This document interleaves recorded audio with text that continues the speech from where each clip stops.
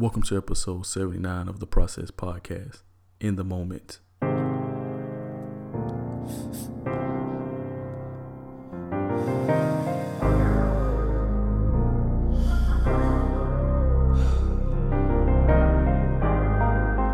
Thank you for being here with me today. I appreciate you for coming.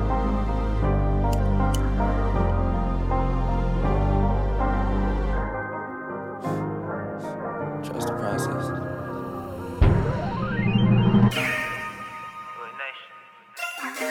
Hey. Everything for a nigga. Give you all of me. What if I give you all of me? If I give you all of me, would I get all of you? If I told you I'm anointed, could you see the proof?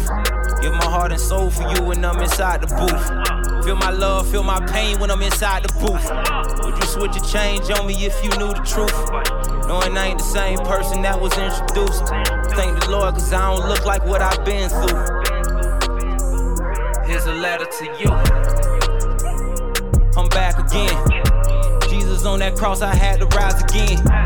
Time to get my blessings, time to get my blessings. I had to live my life, I had to learn my lessons. I had to keep that smile, but deep inside I'm stressing. Just trying to keep my spirits from that deep depression. It's time to tighten up. I put my pride down and pick that Bible up. Today we have Dr. Chantelle Green on the podcast with us. Welcome to the podcast, Dr. Green. Thank you so much for having me. Could you tell the listeners where you're from? I'm born and raised in Miami, Florida. Miami, Florida. What was it like growing up down there in Dade County? Oh man, 305. You gotta love it. It was great. I had a great support system being from Miami. Loved growing up here. My family's originally from Jamaica. And so coming to the States to create an opportunity for me and my sister. So just being in Miami, it was one thing I always say is it's a melting pot. So being surrounded by so many different people, it was always great. I loved being able to see people who look like me, learning from people who didn't look like me, but just really being able to kind of live a life where there was always something happening. So the best part of Miami is it's where people vacation, and it really is. So there were always people around, always jam-packed. Don't miss the traffic, but it was great growing up here. What part of Miami, what high school did you go to? You know, what was it like? Can you talk about that a little bit? Yeah, so I'm from way south, not as south as Homestead, but I grew up in Colonial, so part of Miami down south, and I went to Palmetto Senior High School, also went to Palmetto Middle, so Palmetto was a big chunk of my years, but growing up here, going to school at Palmetto, we had some good days in terms of sports, not so good days in terms of sports. We have our standout teams, but sports was a big draw for me to go to Palmetto. At that time, we were really good. I was really fortunate to play with some great teammates at Palmetto, won some championships with Palmetto. So it was a big draw to be able to go to Palmetto and get those great experiences from playing sports. Mm-hmm. Mm-hmm. And playing sports, what sport did you play? I played basketball. I started playing basketball probably when I was in, I'd say maybe like the 3rd or 4th grade. And so it was just always something that I did. You know, life is always hard and you find ways to kind of navigate life, and sports was that for me. I played basketball. I was also a swimmer, not as much, ran track just to do it, to stay in shape, but basketball was my main thing, whether it was my school team, my travel teams, AAU, tournaments and things like that. So it really consumed a large part of my life growing up. I was never home, but sports really taught me so much in terms of time management, leadership, how to work with other people. So those are those quality skills that I think you learn as an athlete that you don't necessarily get from being a non-athlete. I think those are some of the things, the qualities that I gathered playing sports from a young age, how to get along and navigate being in spaces with large groups of people, which was always fun. Mm-hmm, mm-hmm. Did you go on to play, D1, or did you go on to college to play sports, or what was that transition like to University of Florida? Yeah, so I think that you speak to the part of me that's always, my heart always breaks when I think about what life could have looked like had I played in college. I had a lot of friends who went on to play D1, D2 universities. My senior year, I actually got injured going into my senior year. And I think part of it was basketball had consumed my life for so long. You start to notice the passion can start to kind of you start to dwindle in terms of passion for the sport. And I started to notice that. And then especially after getting injured, it takes a big part of you. You feel like your identity is lost. And for that time of rehab and working hard to get myself back in shape, to get back on the court, you start to wonder, like, is this what I see myself doing forever? And then I also started to ask myself, what does life look like after sport? And so I was really fortunate. I was a good student. So academically, I was able to kind of push myself to get into Florida. So Florida is actually the only university I applied to. I kind of proud of myself on that because it was kind of a shot in the dark. I was like, I'm gonna apply. If I don't get in, then I'll see what my options are. So early admission to Florida, and then I managed to get in. But it was really the reason that I pursued a degree in athletic training once I got to Florida, because dealing with my injury, being around sports my whole life, I couldn't see myself not being around athletes, being in the realm of sports. But I knew that that wasn't going to be what I was going to do. So it propelled me to getting my undergraduate degree in athletic training. So some great experiences that I got out of athletic training at the University of Florida. Wow, that's awesome. You know, turning kind of an unfortunate situation into a career path.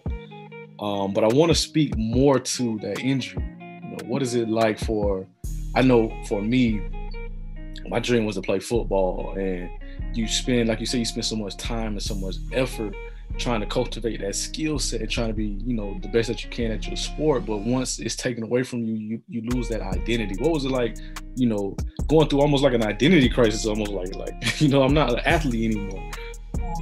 And it's hard because you plan so much of your life around what you think you're going to be doing. So when that was taken away, I've seen it happen to so many, you know, countless people, even the work that I do now, seeing that identity piece being so huge. And so I was really fortunate that my whole identity was not fully consumed by my sport. I started the world of athletic training when I was in high school. So I had already had a vision as to what that looked like. But ultimately for me, losing that identity or realizing how quickly sport can be taken away. So we build, I think, of countless hours in the gym. You think of countless days and time spent traveling, you know, missing going to parties and things because you have practice the next morning, or missing out on things that are happening with your friends and family because you're out of town for an AAU tournament. So there were so many times where I feel like I lost so much. And so all of a sudden now this huge part of me is gone and I can't go back to those experiences.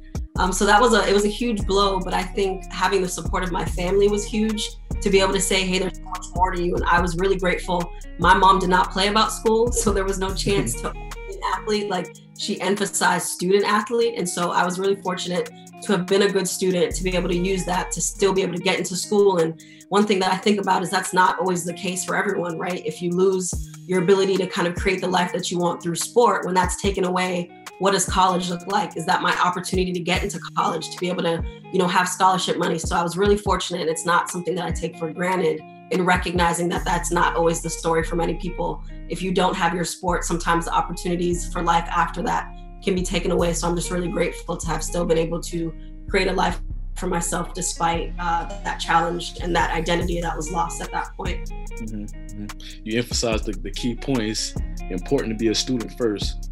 That's something I had to long and learn away.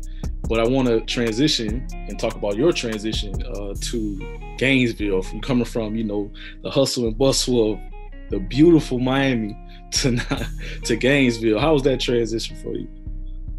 Oh man, well, I will say it was nice to stay in Florida, right? So to be still in Florida and still get some of that Florida weather, I will say anyone who's been to the University of Florida or lived in Gainesville, it's like that 2 o'clock, 3 o'clock hour where it just happens to rain. And so you're just like, prepare for the rain. It's like clockwork, it will rain.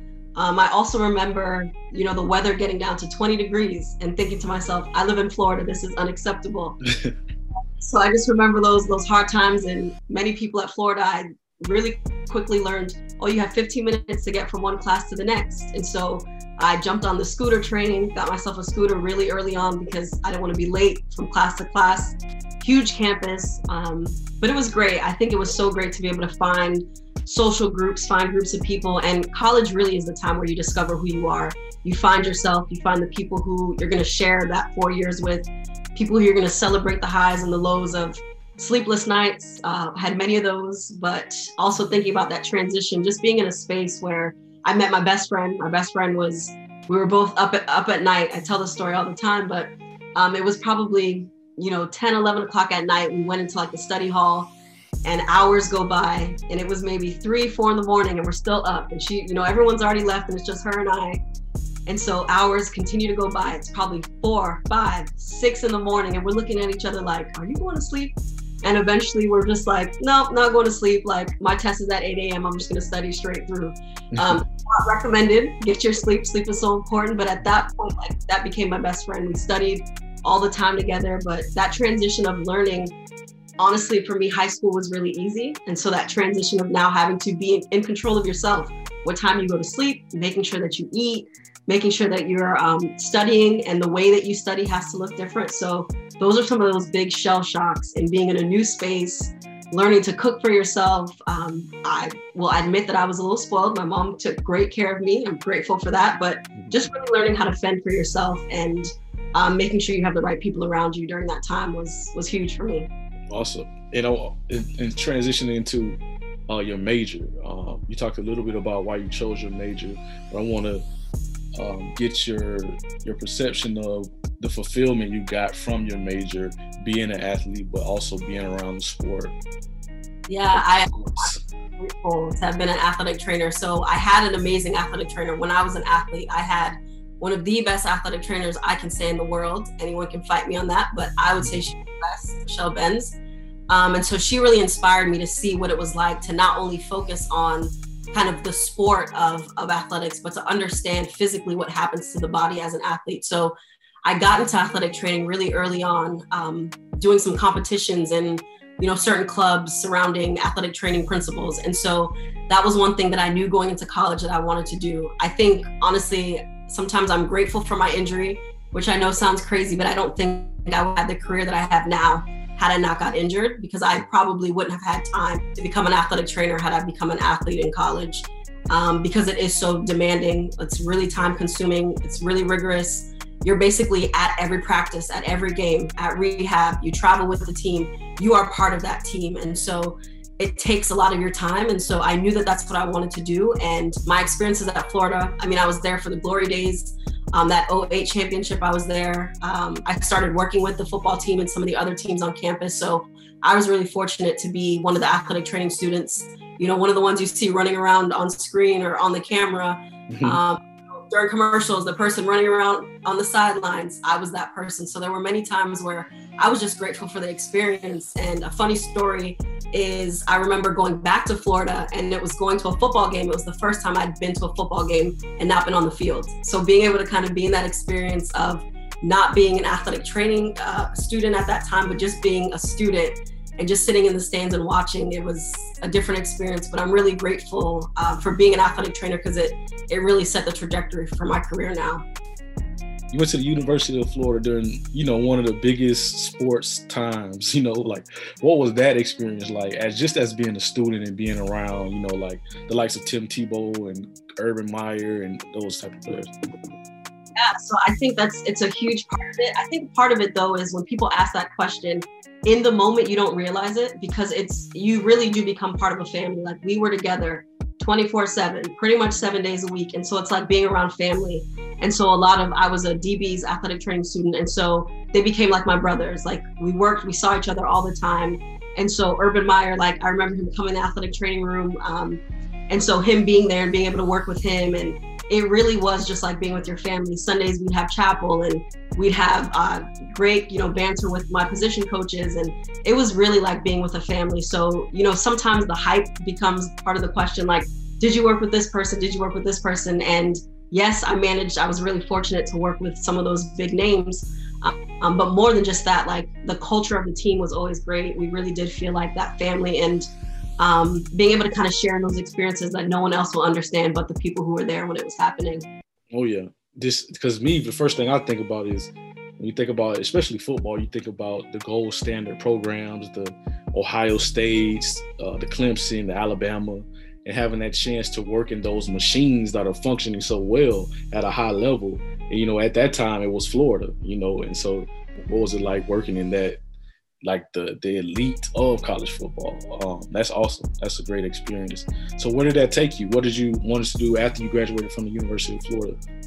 Yeah, so I remember part of my athletic training requirement was to take a sports psychology class. And so it was introduction to sports psychology. And so I sat in the class and I was just like, all right, another class. I didn't fall in love with my general psychology class. It wasn't anything that moved me, but it wasn't until I took my sports psychology class that I was like, oh, wow, there's more to this. So as an athletic trainer, we focus on the physical aspect of injuries, right? So preventing injuries, treating athletic injuries, diagnosing them, doing rehab. And the best part of being an athletic trainer was when you'd see someone get injured, and from the minute they get injured, working with them to the point of seeing them running back on the field. And so seeing kind of that whole process and that progress happening from start to finish, right? So it's kind of like the start to the end of a book. It's so fulfilling to get through all the chapters of the book. And so working with the athlete at their lowest, but then also being with the athletes at the peak of being able to get back from injury. So that was a huge part of what motivated me when I was understanding the psychology of injuries. And at that point, it was like, wow, I've been ignoring the mental strain and the mental piece of injuries. I think now athletic training is doing a great job of understanding the psyche and how mental health has been playing such a big role in understanding injuries. But at that time, it was, how do I get you back? And now it becomes, how do I get you back healthy and whole, including focusing on the mental health. So at that point, I went on and got my master's in sport, exercise, and performance psychology from Barry University.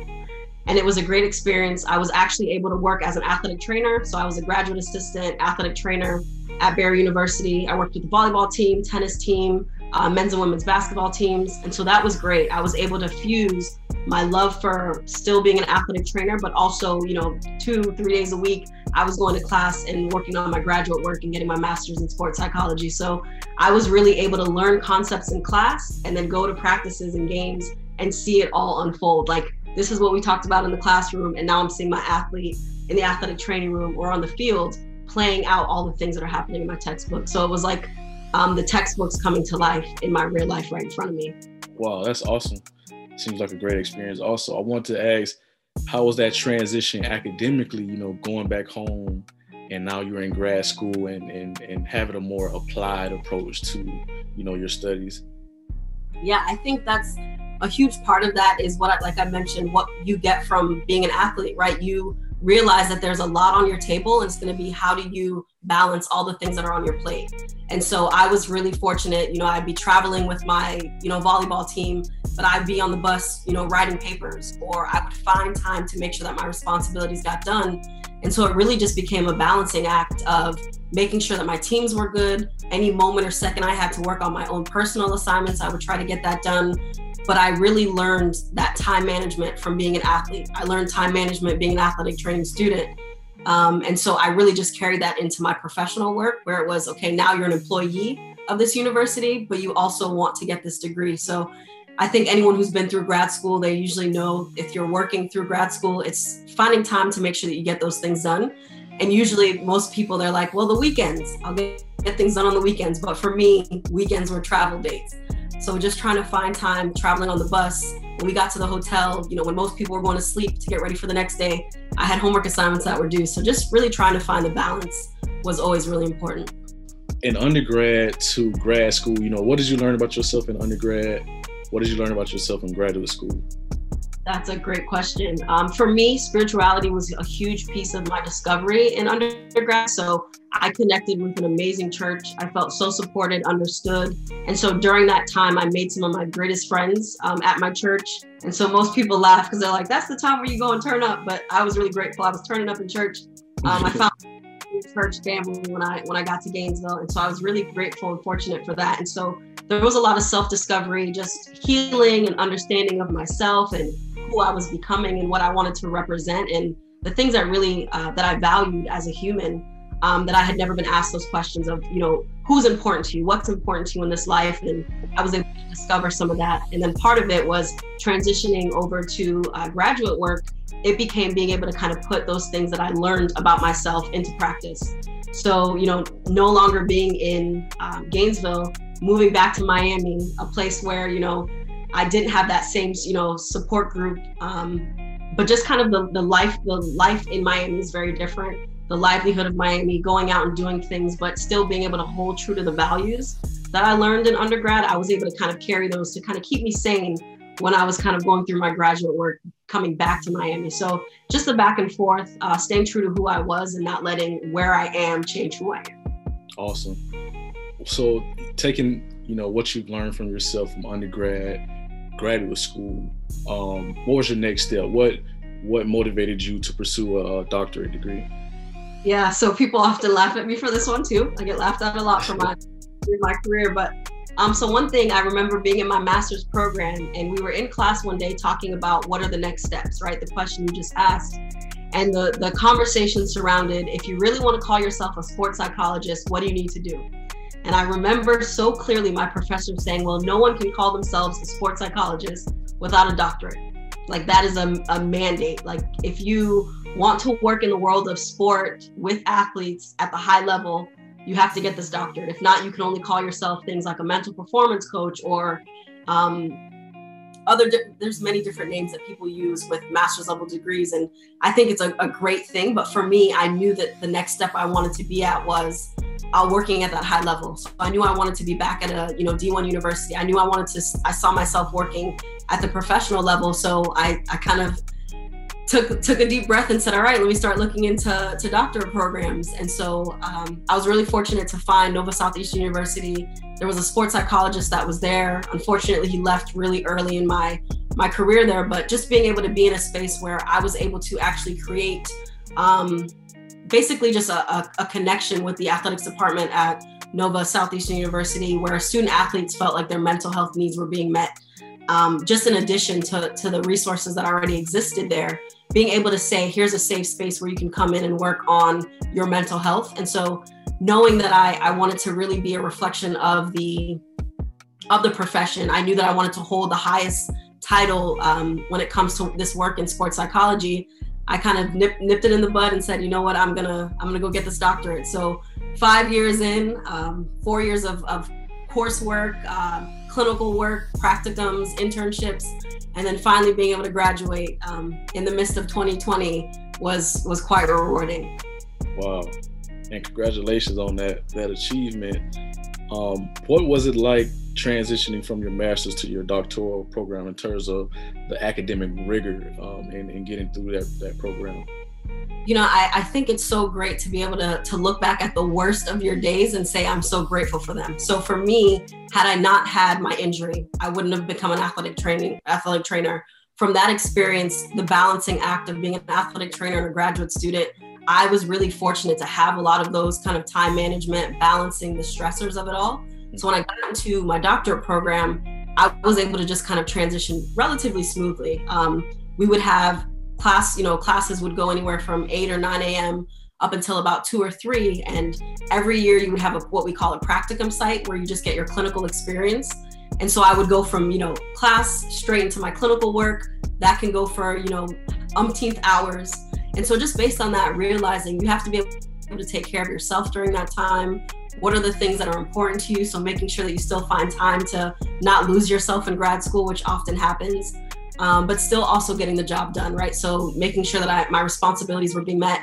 I also worked really hard. So I had 3 jobs throughout grad school, which people usually give me a side eye for that. But I worked not because I had to, but because there were such great opportunities at my grad program. I was a graduate assistant. I was a research assistant.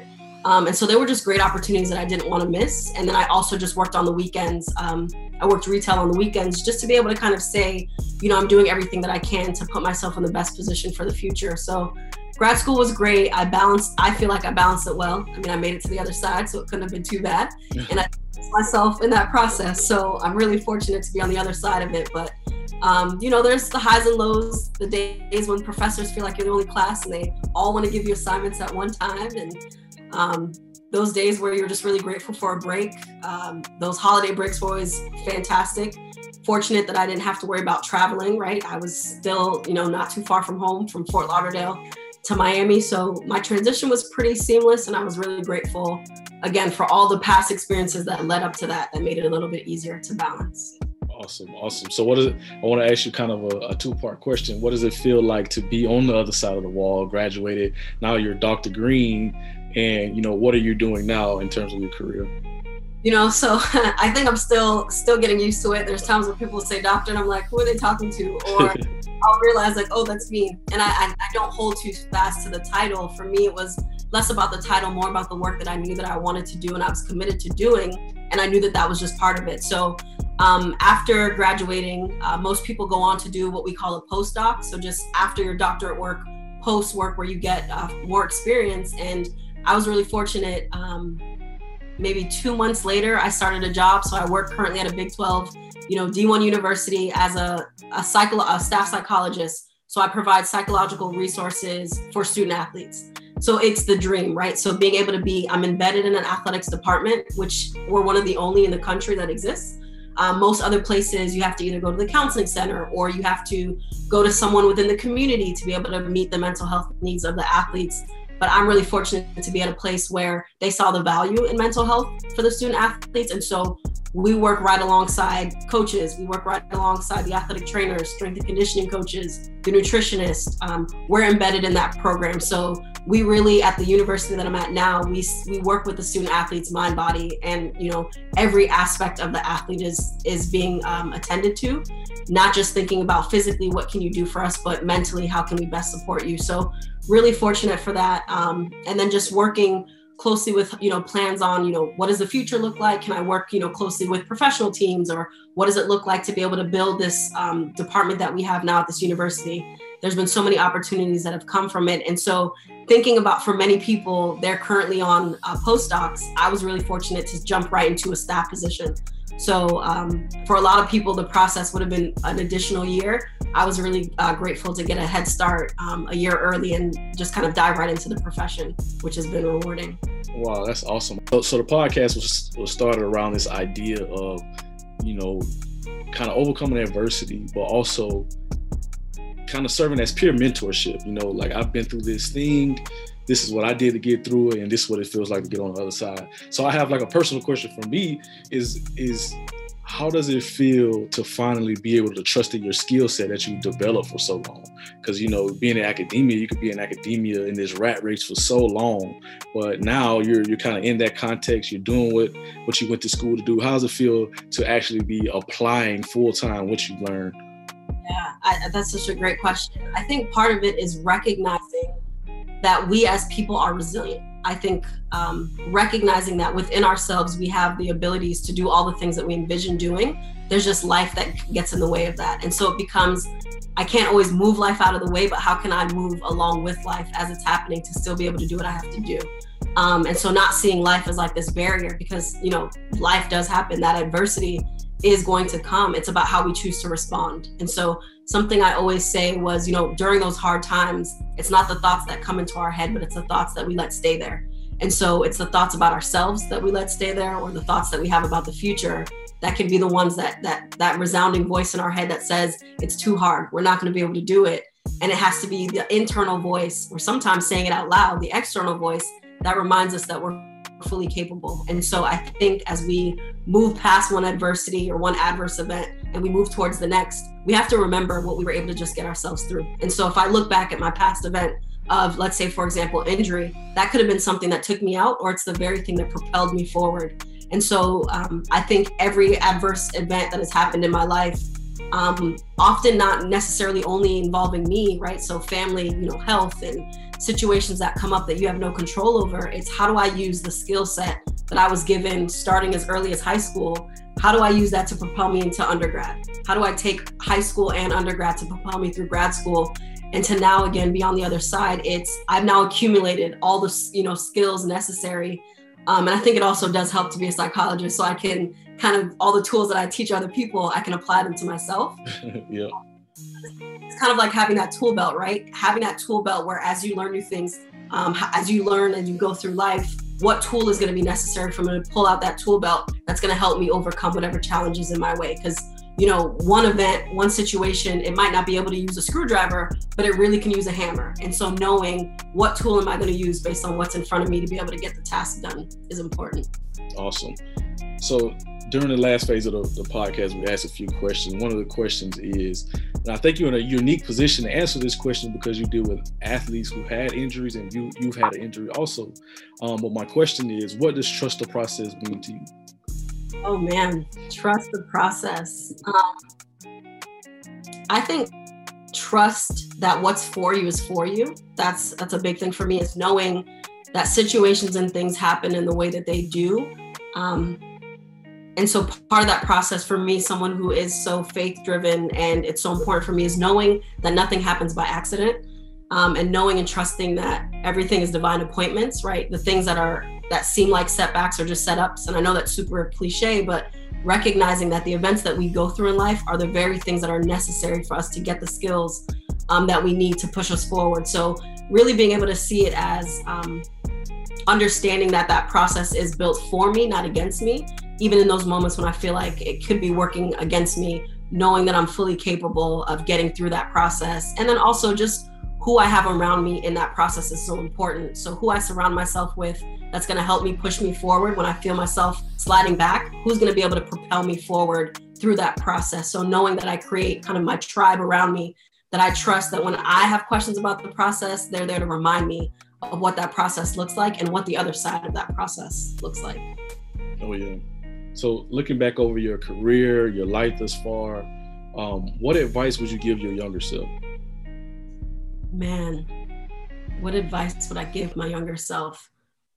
I would tell myself that the hardest parts of your life are setting you up for the best parts. And without the hard parts, you may not have been ready to kind of navigate or handle the best parts. And so to whom much is given, much is required. And so I think for me, thinking about opportunities that I've been given that I feel like I don't deserve or I haven't deserved, reminding myself that all the work that you're doing, those sleepless nights, the days when it felt like it wasn't going to be worth it, to remind myself that it is going to be worth it, to not try to find shortcuts, but really to be able to experience and be in the moment. I think part of it was in my life, always thinking about, okay, what's the next step? What do I have to do next? And sometimes missing opportunities to just be in the moment and enjoy what's right in front of me. As someone who was just always so career driven, I think that I might have missed opportunities just to live life in that moment. But looking back at it now, I'm so grateful that, those opportunities aren't lost. I'm able to learn from that. And now I'm able to kind of make up for the areas where I feel like I kind of maybe did drop the ball, and I can now live that life in the moment and celebrate it as it's happening. Wow. So thank you. I want to thank you so much for joining us and, being so transparent and open about your story. Do you have any lasting words that you want to leave with the listeners? Yeah, I think I'd be remiss as a mental health professional to not say the importance of mental health. I think it's something that's often taboo. I think it's something that's stigmatized, especially within the Black and Brown community. And as a Black mental health provider, I always encourage trying to break that stigma. As a woman of faith, how important mental health is, recognizing that the two don't need to be mutually exclusive. You can hold your faith really high, and on the other hand, hold your mental health really high. And so I think it's always important to recognize taking care of yourself, especially when you're in the role of taking care of other people. You have to take care of yourself before you can really show up for others. And so I just encourage anyone who's thought about therapy, if hearing this is the thing that kind of pushes you to finally do it, I would say do it. It's really rewarding.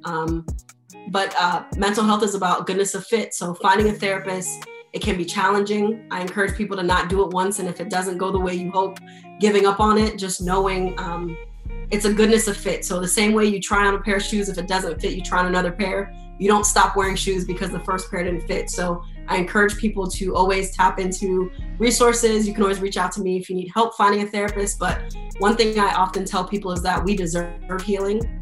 If you haven't healed and you're living your life through your trauma, you want to be able to live life through the scar, not through the wound. And I think a lot of us live our lives through that wound that hasn't gone healed. But to be able to live through that scar, it doesn't take away from the experiences that we have, but we deserve to heal from those difficult and those adverse situations that we talked about.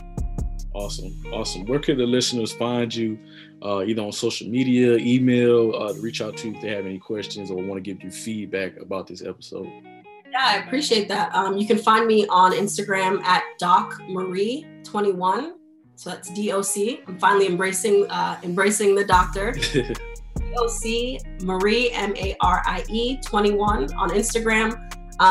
Honestly, the other social media avenues I don't use as much. I've jumped into the Clubhouse wave, so you can find me on Clubhouse as well under the same name.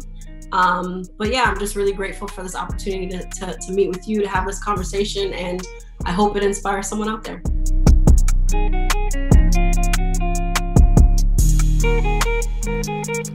This episode was brought to you by Overcome Achieve Clothing.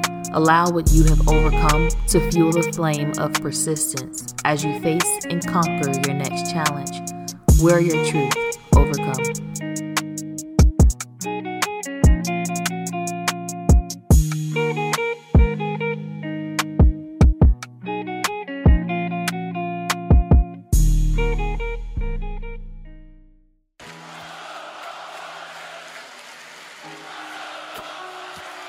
They're chanting, trust the process. Trust the process. Trust the process. I think the main thing for me was trying to decide on who am I and like what I want to be and how I want to be remembered. Like that was my thing, right? You know, oftentimes I think about like my legacy and like the mark that I want to leave, not only on the industry, but the effect that I want to leave on people. Being a whole human being, going through my obstacles, going through the things that I'm going through, and not to only broadcast these things, but for it to inspire change.